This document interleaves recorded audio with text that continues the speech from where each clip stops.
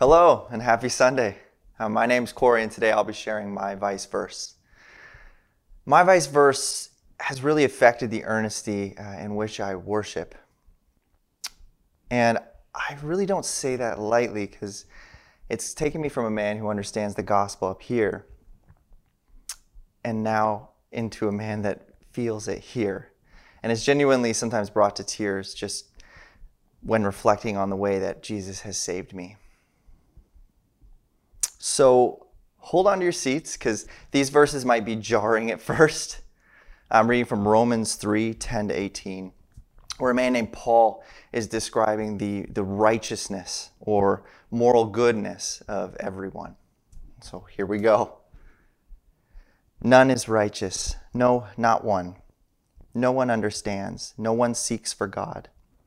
All have turned aside, together they have become worthless. No one does good, not even one. Their throat is an open grave. They use their tongues to deceive. The venom of asps is under their lips. Their mouth is full of curses and bitterness. Their feet are swift to shed blood. In their paths are ruin and misery, and the way of peace they have not known. There is no fear of God before their eyes. Now you might think, why pick a verse that is so discouraging and self-deprecating? Well, it might look that way on the surface, but let me tell you, there's a richness that I've experienced from actually letting the truth that I am devoid of goodness humble me, and then in turn affect the way that I thank and praise God who has saved me from such a desperate situation. So the first thing that these verses do is they humble me. I think I need to be reminded of these verses because I have a tendency to think I'm a pretty good person. I love rules and I'm a perfectionist, which is a recipe for disaster. I love rules so much that for fun, on any given weekend, I'll be reading board game rules. You can ask my wife, after I've read them for about an hour or two, I'll rush into our room and try to explain to her the complexities of all these layers of rules and how they create these cool puzzles and tough choices for you and your friends who are trying to play against the game and play against each other. I won't bore you guys with any more like I bore my wife sometimes explaining these things, but I love rules. Similarly, as a perfectionist, I just think there is a way that things should be. I work as a web designer, and so oftentimes this ends up looking like me shifting a line over by 1 pixel just to make it perfect. Or spending maybe an hour or two longer than I should on a site architecture diagram, just to make sure it's bang on. The problem is that for all these rules I love and all these good deeds that I do, the Bible actually tells me that these are stained with sin. Right? The book of Isaiah actually describes our good deeds, as these filthy garments, these filthy rags. If those are our good deeds, I certainly also don't follow the rules to my own chagrin and even my own standard of perfection that I have for myself. I don't measure up to it. I don't measure up to the standard of perfection that I set for myself. So how much more do I not measure up to the perfection of the God of the universe? If He is absolutely, infinitely perfect, then I absolutely and infinitely miss the mark. But here's the good news, right? Paul continues on in Romans 3:21-24. He says, "But now the righteousness of God has been manifested apart from the law, although the law and the prophets bear witness to it. The righteousness of God through faith in Jesus Christ for all who believe. For there is no distinction, for all have sinned and fall short of the glory of God and are justified by His grace as a gift through the redemption that is in Christ Jesus." I like to think of my vice verse as the in-your-face, edgy cousin to "for all have sinned and fall short of the glory of God." The understanding of this truth helps to bring me low. And it would leave me there if I didn't understand and hear about Jesus chasing after us and saving us. You know, it's his righteousness as a gift. So my filthy rags, he gives me his cloak, his spotless white cloak. So instead of leaving me in this low place after reading that, my throat is an open grave and the venom of asps is under my lips, I read about Jesus' incredible rescue and I'm humbled. I'm saved no thanks to anything that I've done. And all the credit and glory goes to Jesus. Which brings me to my next point is actually understanding my own sin helps me understand that Jesus gets all the credit. Oftentimes religion is pictured as, building a bridge over a chasm to enlightenment or some type of salvation, a stairway to heaven, right? Where we are doing the building most of the time. But Christianity really flips this on its head and says, actually, you were these dead bones by this massive chasm, incapable of doing anything, let alone bridge building. And Jesus was on the other side.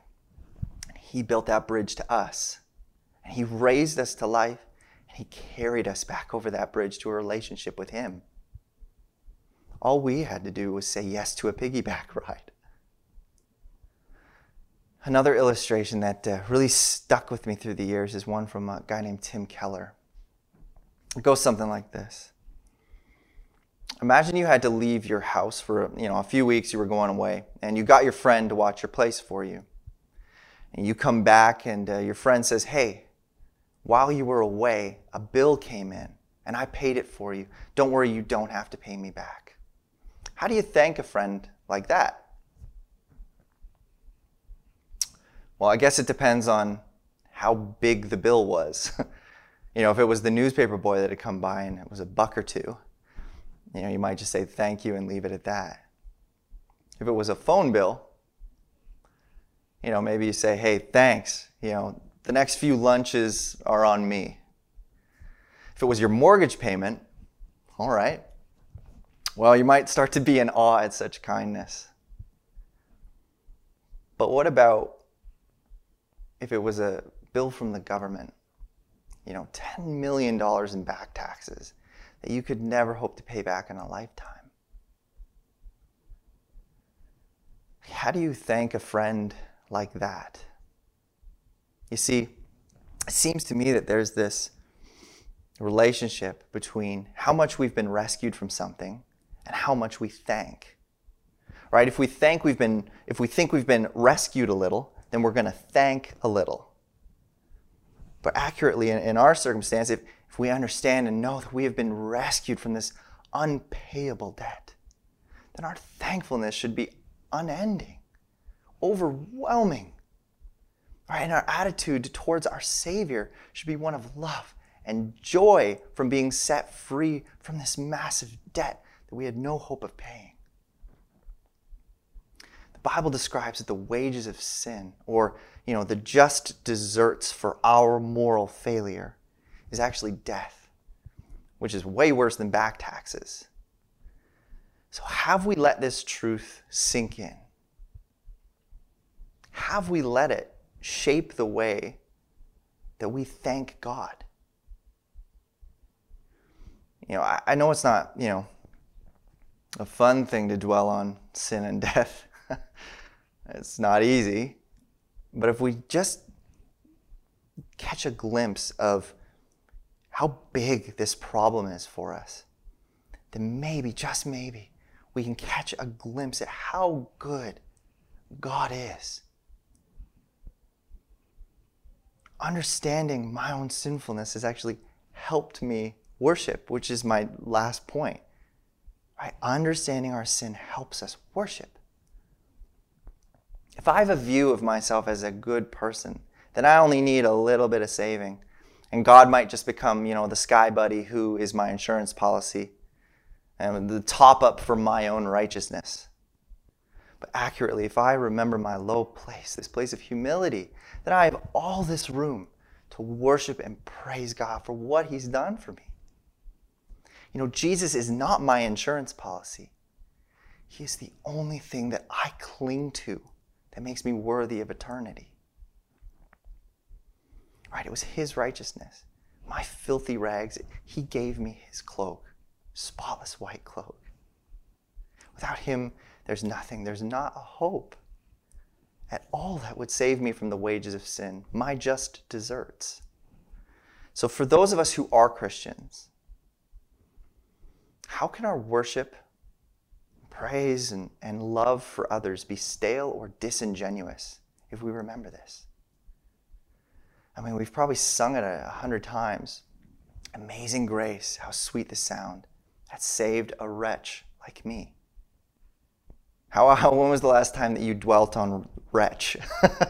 It's not comfortable. Right? But the truth of the matter is that while we were still sinners, while we were still that wretch, Christ died for us.